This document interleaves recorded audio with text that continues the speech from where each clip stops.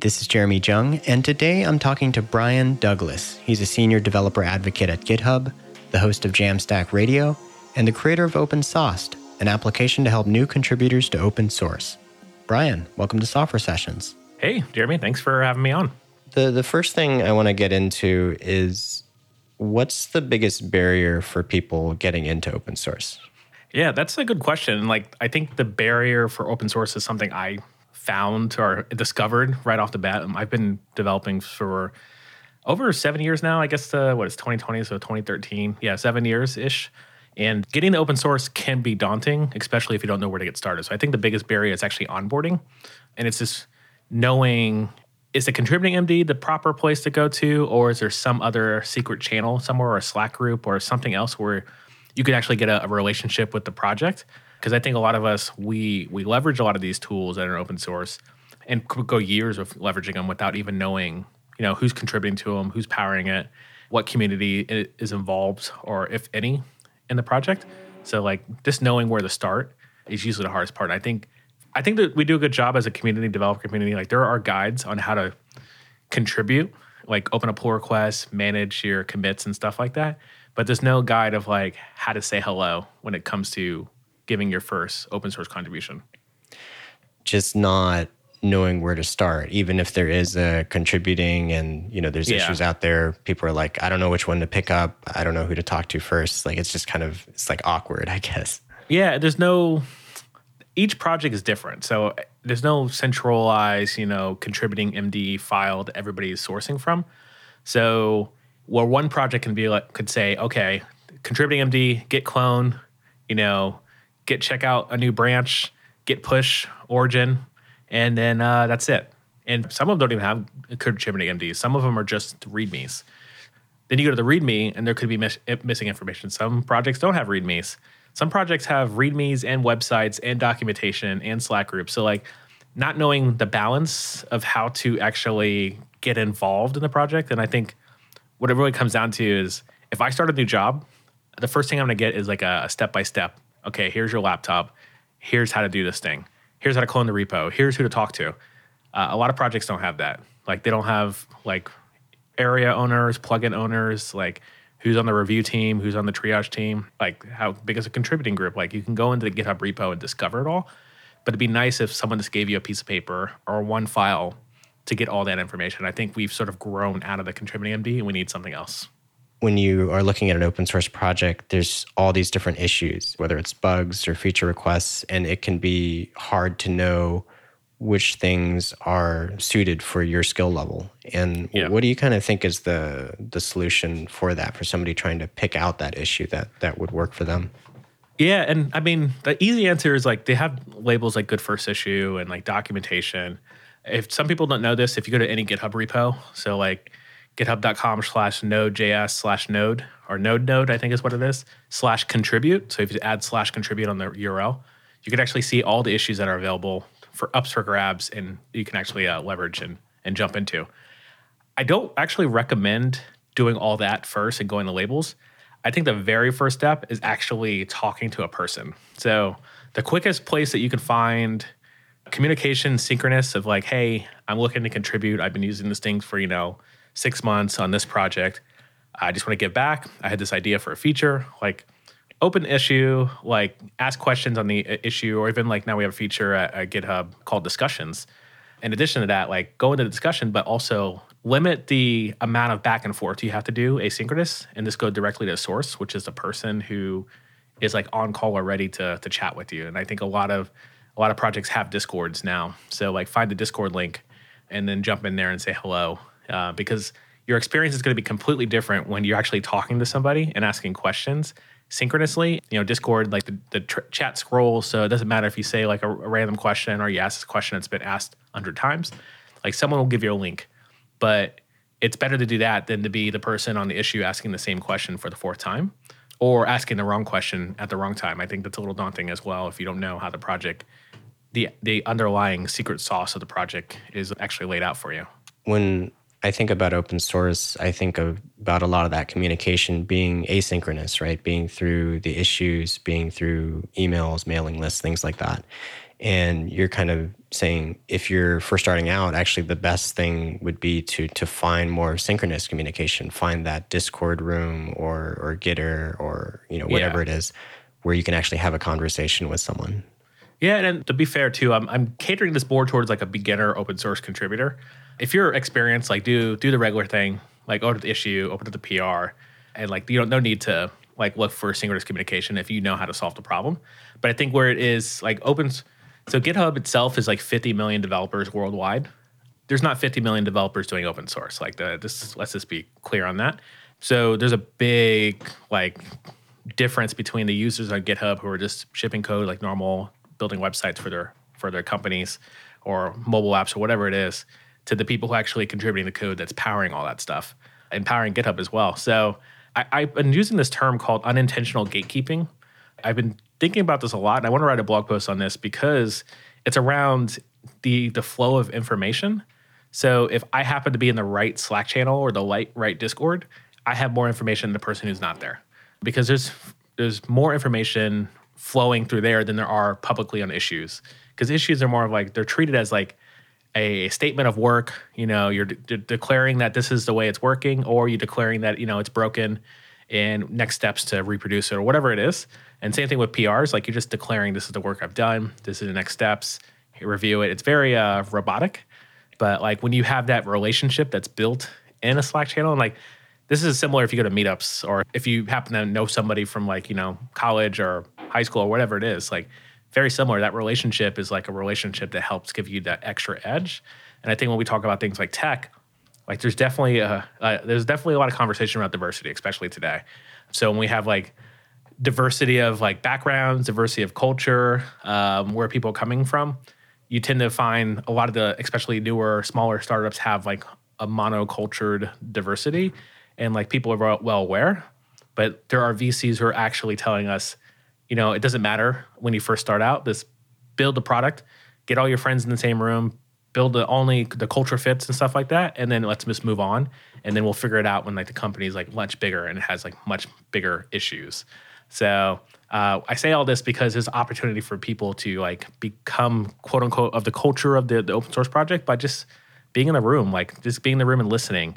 And if you find out that the maintainer or the contributors are not your cup of tea, you can just move away and move to another project or fork the project and create a new project that's similar but has a different culture. Like open source, a lot of these things are MIT licenses, no limitation for you to try things out and maybe copy code and create your own project and see if there's growth in that approach. I don't recommend that, but if that's your approach, like definitely try it out.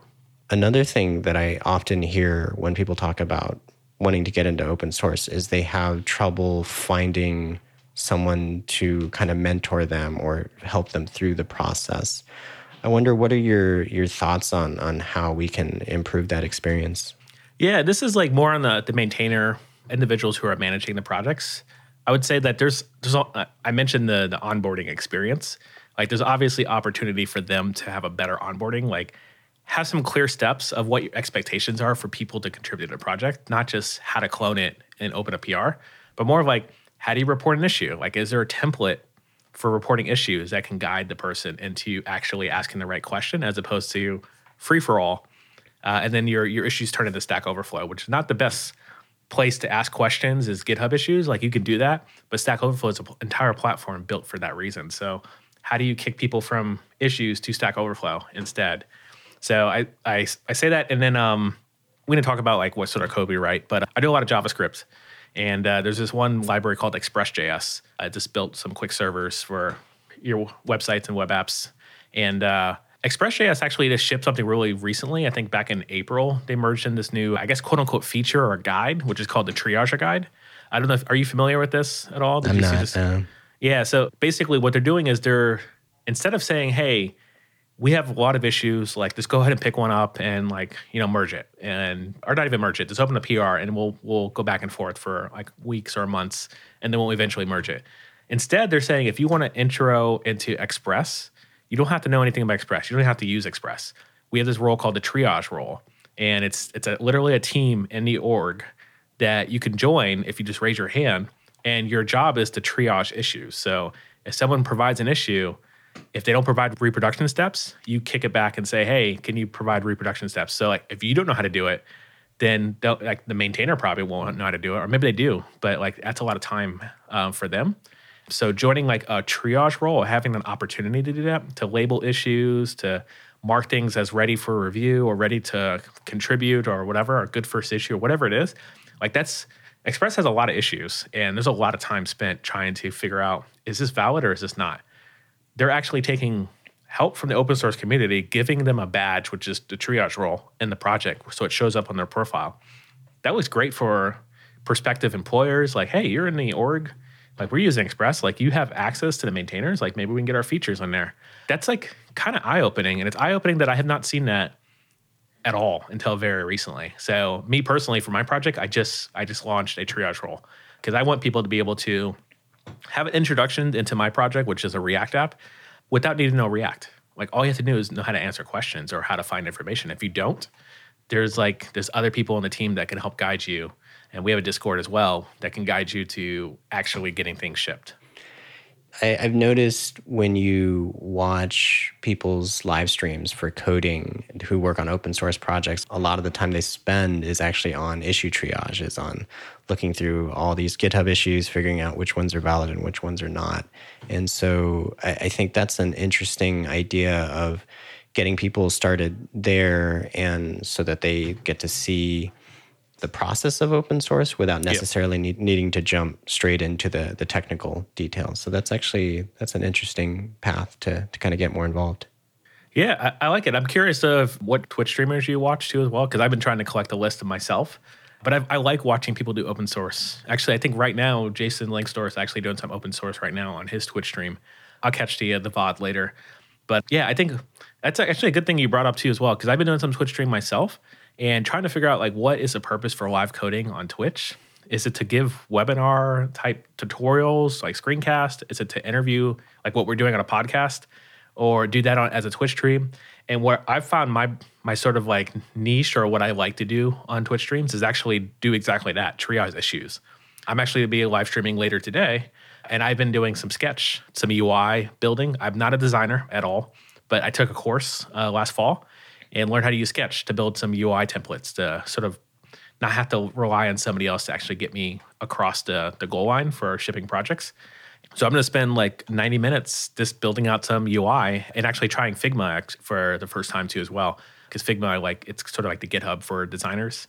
I'm not sure if that's like the summary of their product. I don't work there, but yeah. So basically I'll be doing Figma. I'll be building out some UIs and some wireframes to sort of figure out how the next steps, because I've got a backlog of features I want to add to my project, but I don't know how to tell people that this is how we're going to work on it. Because I have a whole, I think 17 contributors at this point.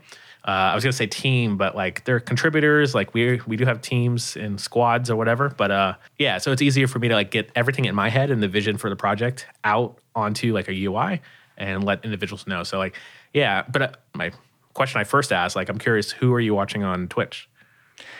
Yeah, so I kind of just dabble a little bit. One of the people that I find interesting is Suze Hinton. And sometimes it's issue triage type stuff, but also sometimes she works on more hardware type projects and sort of the intersection between working with JavaScript, but actually working with physical hardware and actually wiring stuff up.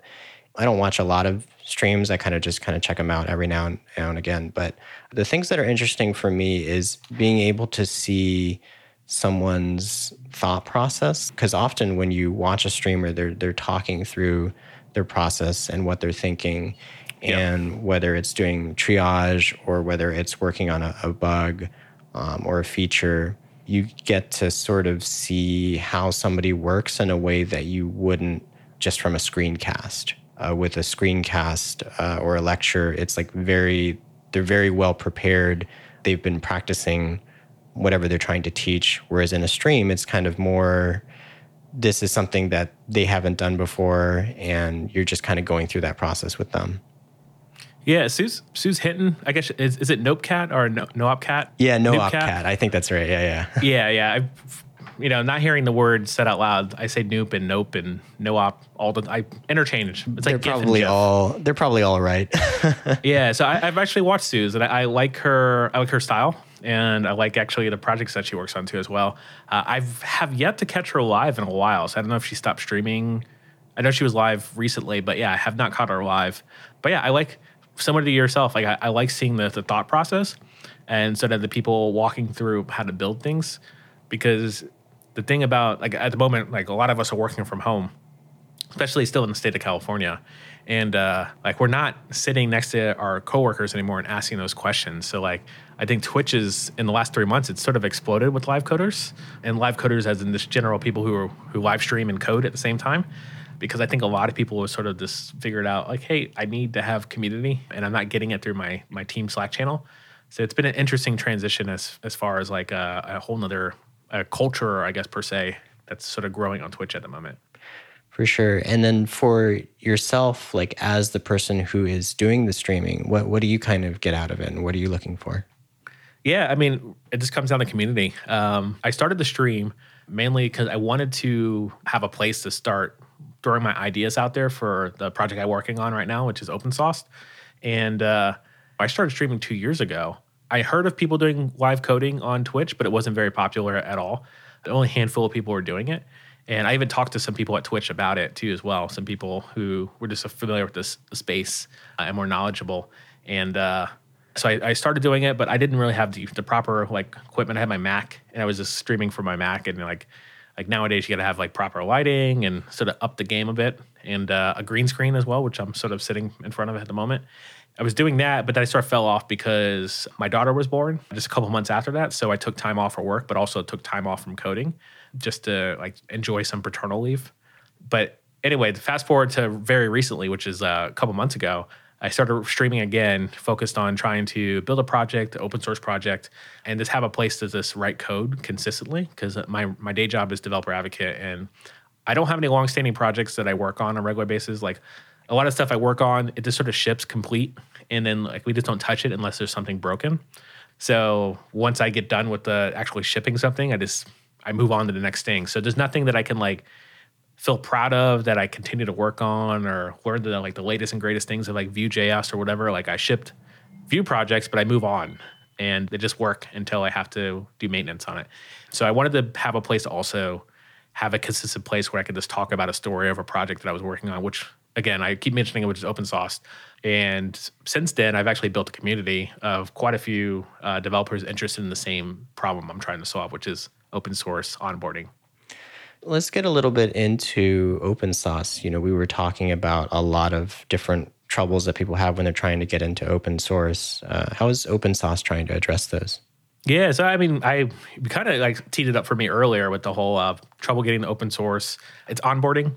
So we're building a platform to provide structured onboarding for open source projects. So like me connecting with maintainers and projects to add a simple YAML file to the project, so that way anybody who navigates to the project on open source can have a good like step-by-step process of like who to talk to, how to get involved in the project, where to go for the synchronous communication. The other thing is that tracking projects as well is something you can do on GitHub, but it's not really built for that, at least today. Like, hopefully GitHub gets on board and like puts open source or adopts a lot of the features that we're sort of building. But the goal is not to track projects you're already a part of or even track projects that you're working on. It's more of like tracking projects that you want to quote unquote stalk. So like a GitHub star is a thing, sort of like you hit a star or whatever on a project and it goes into like a list. And usually most people just forget about that list because you just add a star. Like, that's about it. It's like sort of Instagram. You just add a like and you move on. And that's what GitHub stars have become. So it's hard to track things that you're interested in based on stars.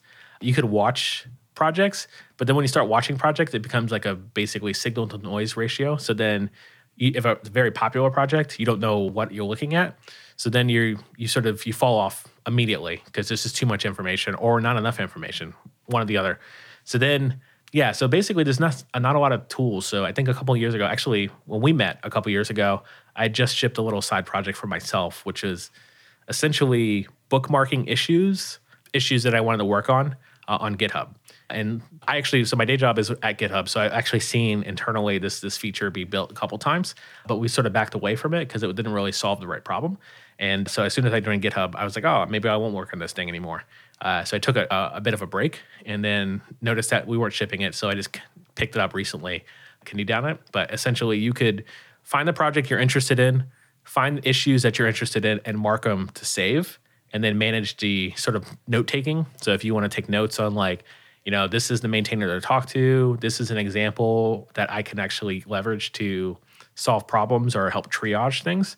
Or even so I was trying to contribute to the Graphical open source project, Graphical being it's like a little playground to test out GraphQL queries. And trying to contribute to that was actually pretty hard. There was a lot of context I missed. And at the time, the project itself was transitioning from Facebook's org to the GraphQL Foundation, but also pretty much everybody who was becoming maintainers on the project were actually transitioning and owning the project. So there's a rough transition into that moving from org to org, but also the maintainers becoming acclimated to the project as well. They were all familiar with it, but now they own it. So they're all sort of trying to figure out the best practices and how to clean it up. So at that time, that's when I was trying to contribute. So I was looking through the issues and I'm like, man, I think I could solve this one, but I'm not finding the bugs actually kind of invalid because it seems to be fixed. So they had a ton of old issues that were just sitting there that were invalid from that because of transition, because they had fixed a bunch of stuff. They were still getting acclimated. No one went through and closed out a bunch of old issues. And to close out a bunch of issues is automatically with no reason or question kind of just sends a wrong signal to the users. So they just sat. And I tried working on an issue that was just invalid. And I discovered that when I commented on the issue with my sort of thought process, one of the maintainers came back to me and was like, hey, this is actually invalid. All that backstory I just told you, he told me right there in the issue. And he's also like, hey, we also have the Discord that you should come and chat with if you want to work on anything else. And I was like, oh, okay, that's weird. In the repo, there was nothing about a Discord. They've since added it. But then I was able to get all that context, the conversation, the questions, what is happening with this project? Where can I help out? All in Discord. So that's sort of the summary. That story is a summary of what I'm trying to accomplish. No one like myself needs to go into a project confused with skills, knowing that they can actually do something to fix problems, but they don't know where to start and they don't know how to approach it, because the way I do code at GitHub is different than the way Graphical is doing it in their repo.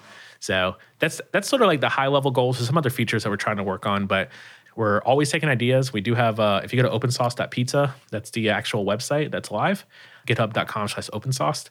That also exists for anybody who wants to contribute or just ask questions. Open ideas, open the cool ideas or bad ideas, doesn't matter. Open up a discussion. We'd love to hear what problems they're facing in open source.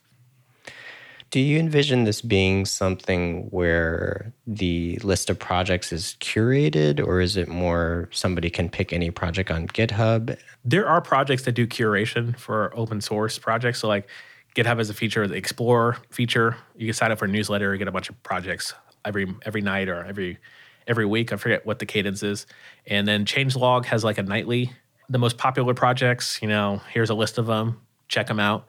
And then there's also Code Triage, which is another project too as well, where you can also be curated a list of Ruby projects or JavaScript projects as well. Though we do want to have curation as a feature. This is more there's a repo that you're using or a library that you're using. Add the library or the repo, the URL to OpenSauce, your dashboard. And this is all login through GitHub. It's using your own data. So what we do is the backend's all an open source repo. So when you log in, you click the create the repo button. It starts tracking all your notes and all the issues in the repo itself, all open source. So once you've done that, then you have a nice tracking issue to then say okay, I've looked at this issue, I looked at this issue, doesn't work, invalid or whatever, I close this. We also track your contributions as well. So if you do any sort of PRs, they'll be shown up in the list. But also in addition to that, it also tracks your issue contributions. So if you comment on an issue, it shows that in the list as well. So that in the eyes of open source, non-technical contributions are contributions. So it's another thing that I stand on, which is just because you don't have a green square for that day doesn't mean you didn't do anything. The platform itself, to answer your original question, No curation today, curation in the future. Maybe it is on the roadmap. It's just not actually realized in like a plan. But the focus really is around, if I already know the project I want to get involved in, can I just take it to open source and get all the information I need digested so that I can just sort of click the steps 1, 2, 3, even hammer down on that onboarding experience. Like there's a project called Babel. They do transpiling for JavaScript for different versions. Like one of the best things you can do if you want to contribute to Babel is use Babel.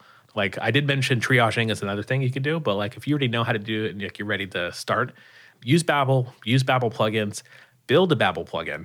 Like try going that far and seeing actually how it actually works under the hood and how you interact with the Babel core library.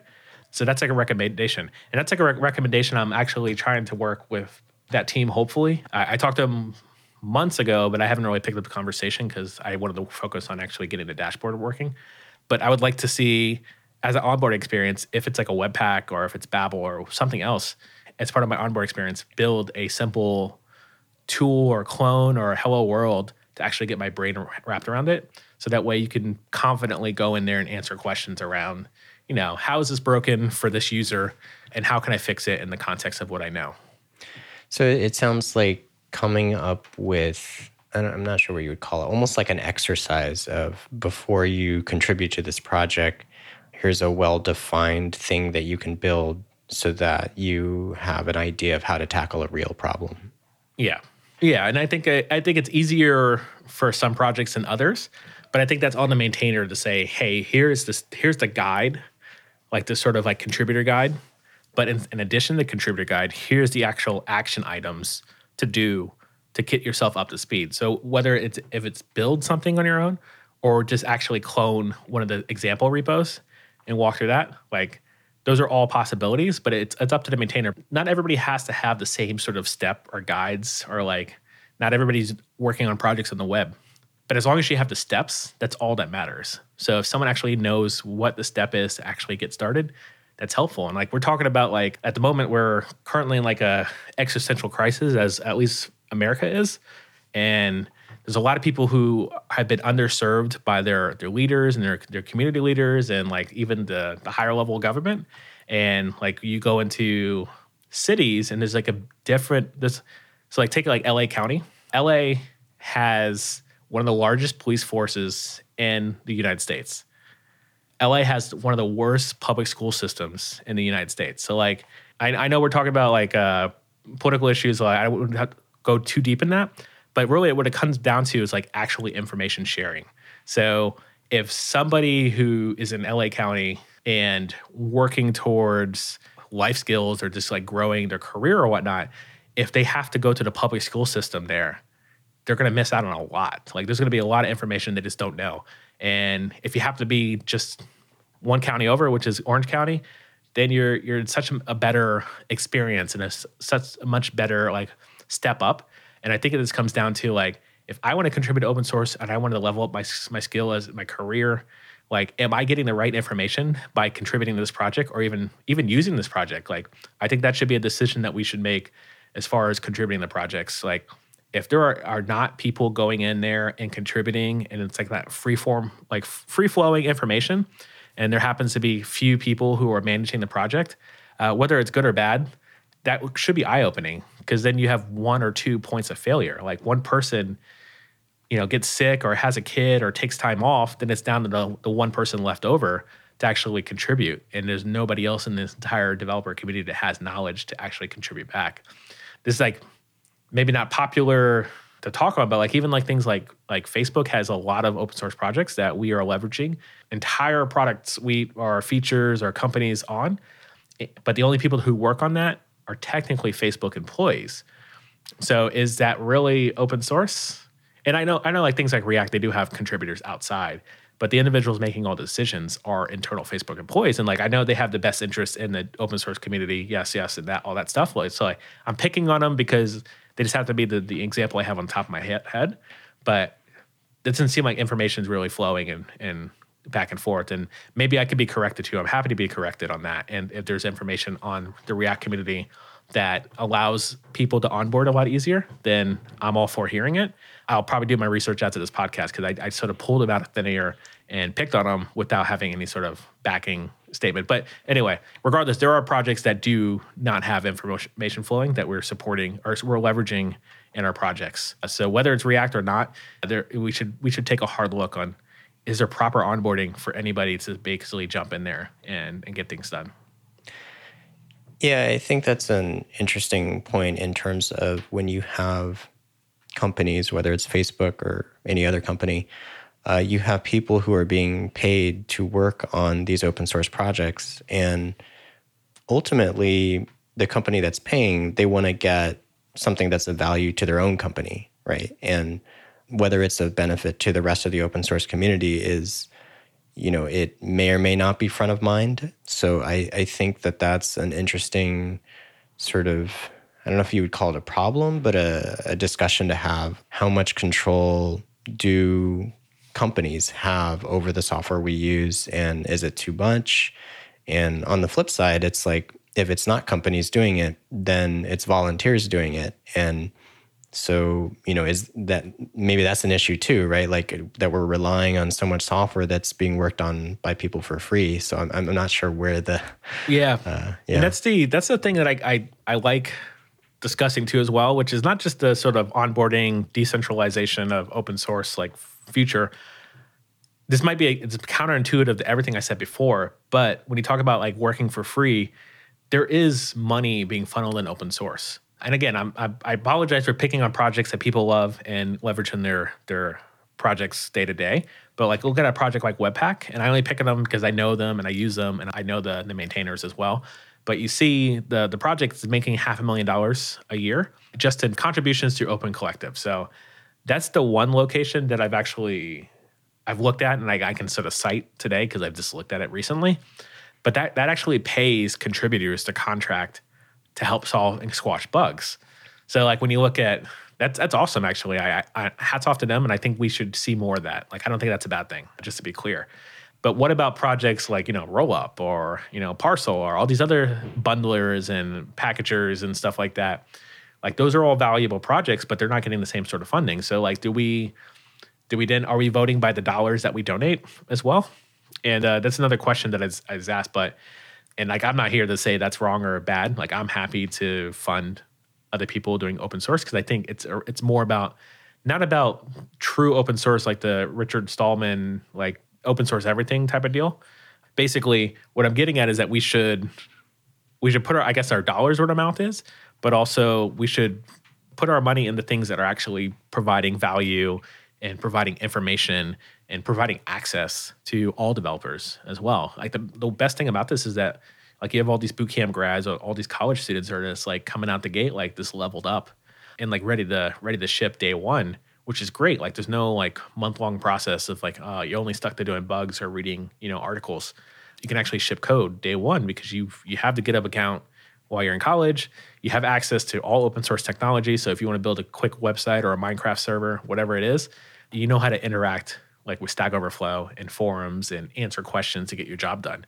And that information sharing is like kind of exploded the ability for us to grow our developer community, us to be able to hire developers and train them quick.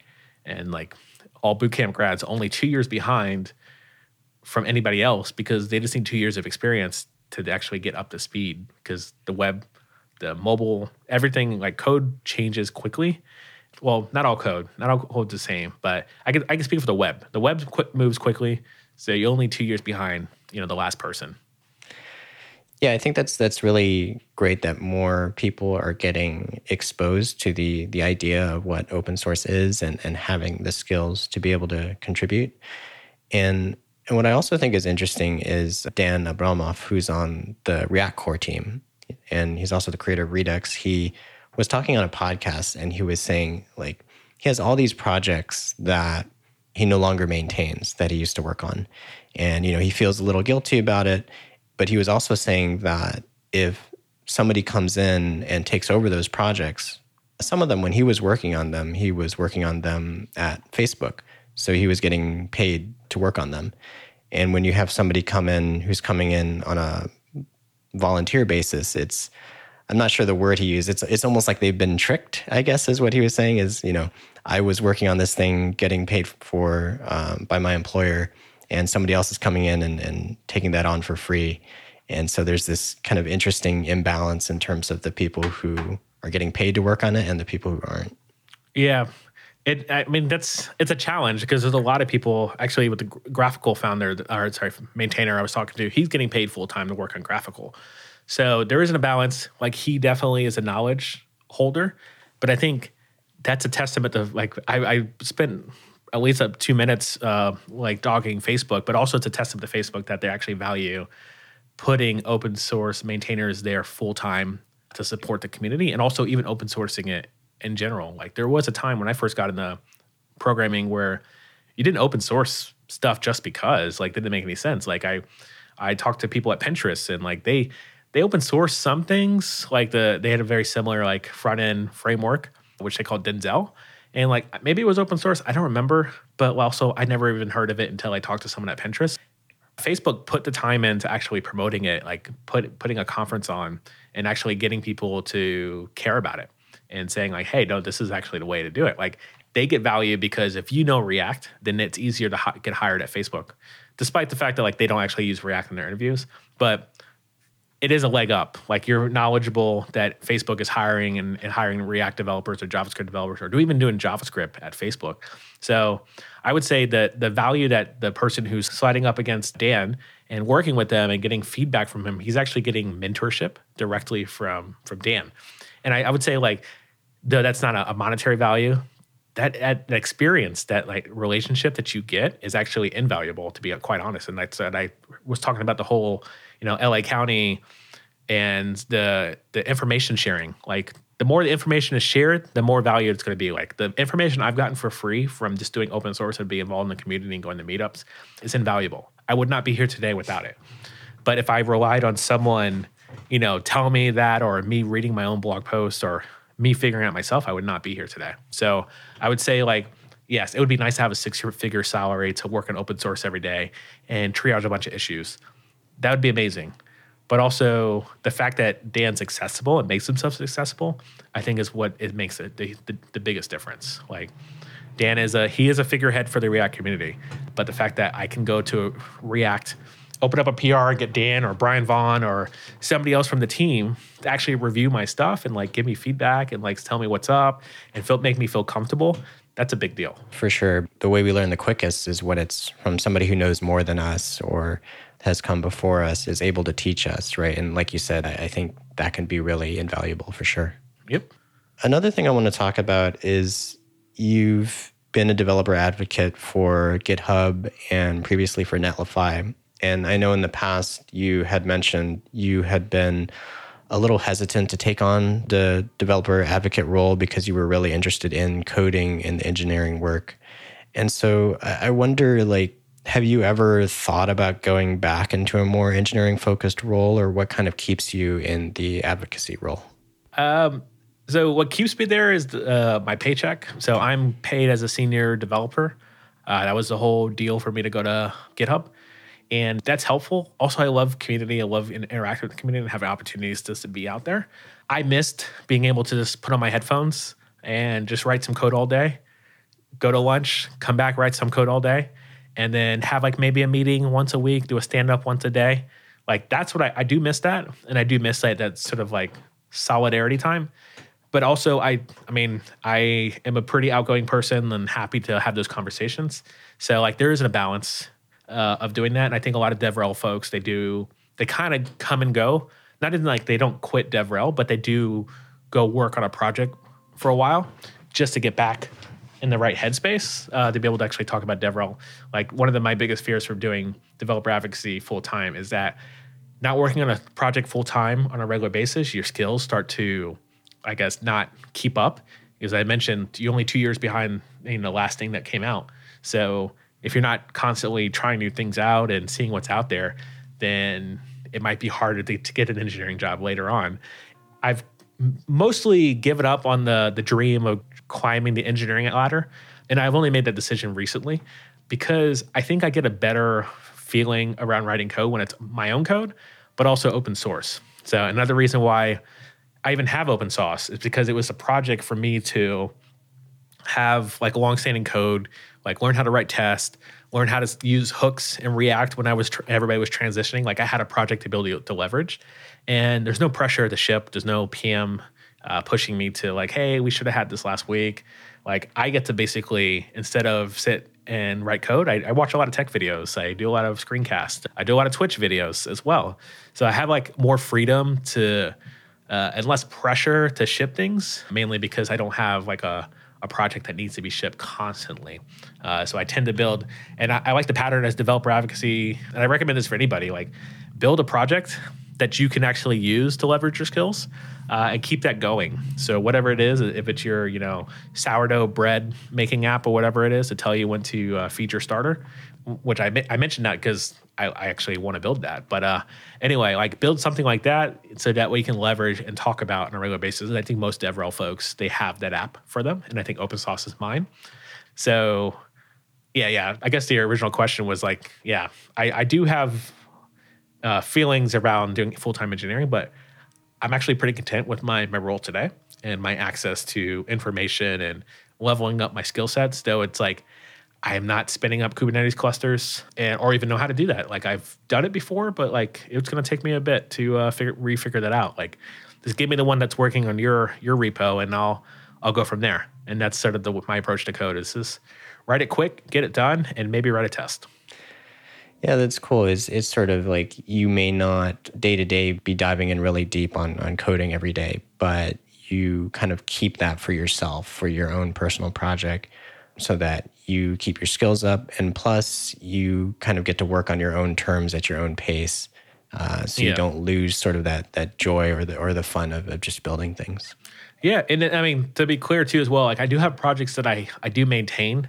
It's just that these are projects that I only maintain like twice a year for updates, and I'm just having to depend on bot update them for me, and then every now and then we'll add a new feature or answer a question or something like that. But all closed source stuff to sort of make my role DevRel a lot easier. Cool. I know we're running up on time, and I just wanted to ask you one more question.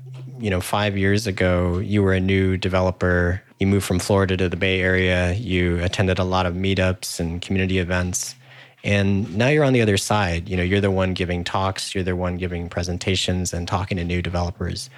How do you feel like things have changed? Yeah, I mean, it's changed a lot. And I think asking the question now at the time that we're in currently, I envision it's going to change a lot even more in the next year.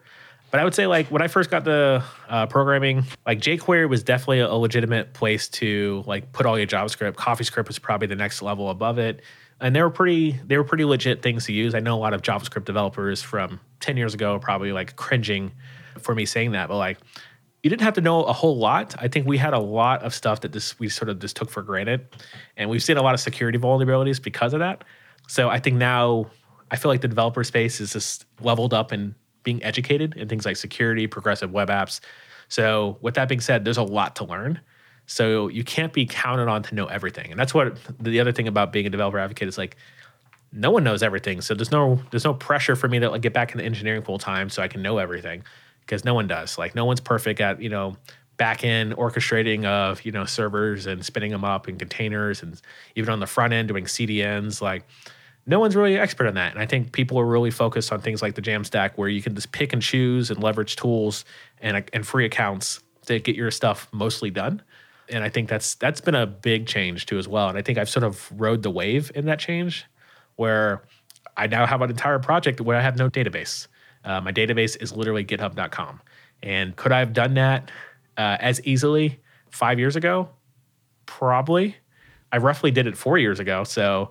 But 4 years ago as a junior developer. So like that goes to show like we're transitioning in a way that if you wanted to build something on top of a third-party API or whatever, like there's a lot of tools for you to use free. And I think there's a lot of VCs and a lot of founders and a lot of open source projects that are like really looking at the space and looking at this sort of democratization of developer tools and like how anybody has access to anything. And it's been super fascinating to see that. Cool. Well, I know you got to get off to a meeting, so I just want to say thanks for chatting with me today, Brian. Cool. Thanks, Jeremy. Looking forward to, seeing what comes out. I hope you enjoyed the chat with Brian. If you're interested in getting into open source, you can check out the show notes at softwaresessions.com. I've got links to Brian's project Open Sauced and a link to where he does his Twitch streams. The music in this episode is by Crystal Cola. All right, I'll see you next time.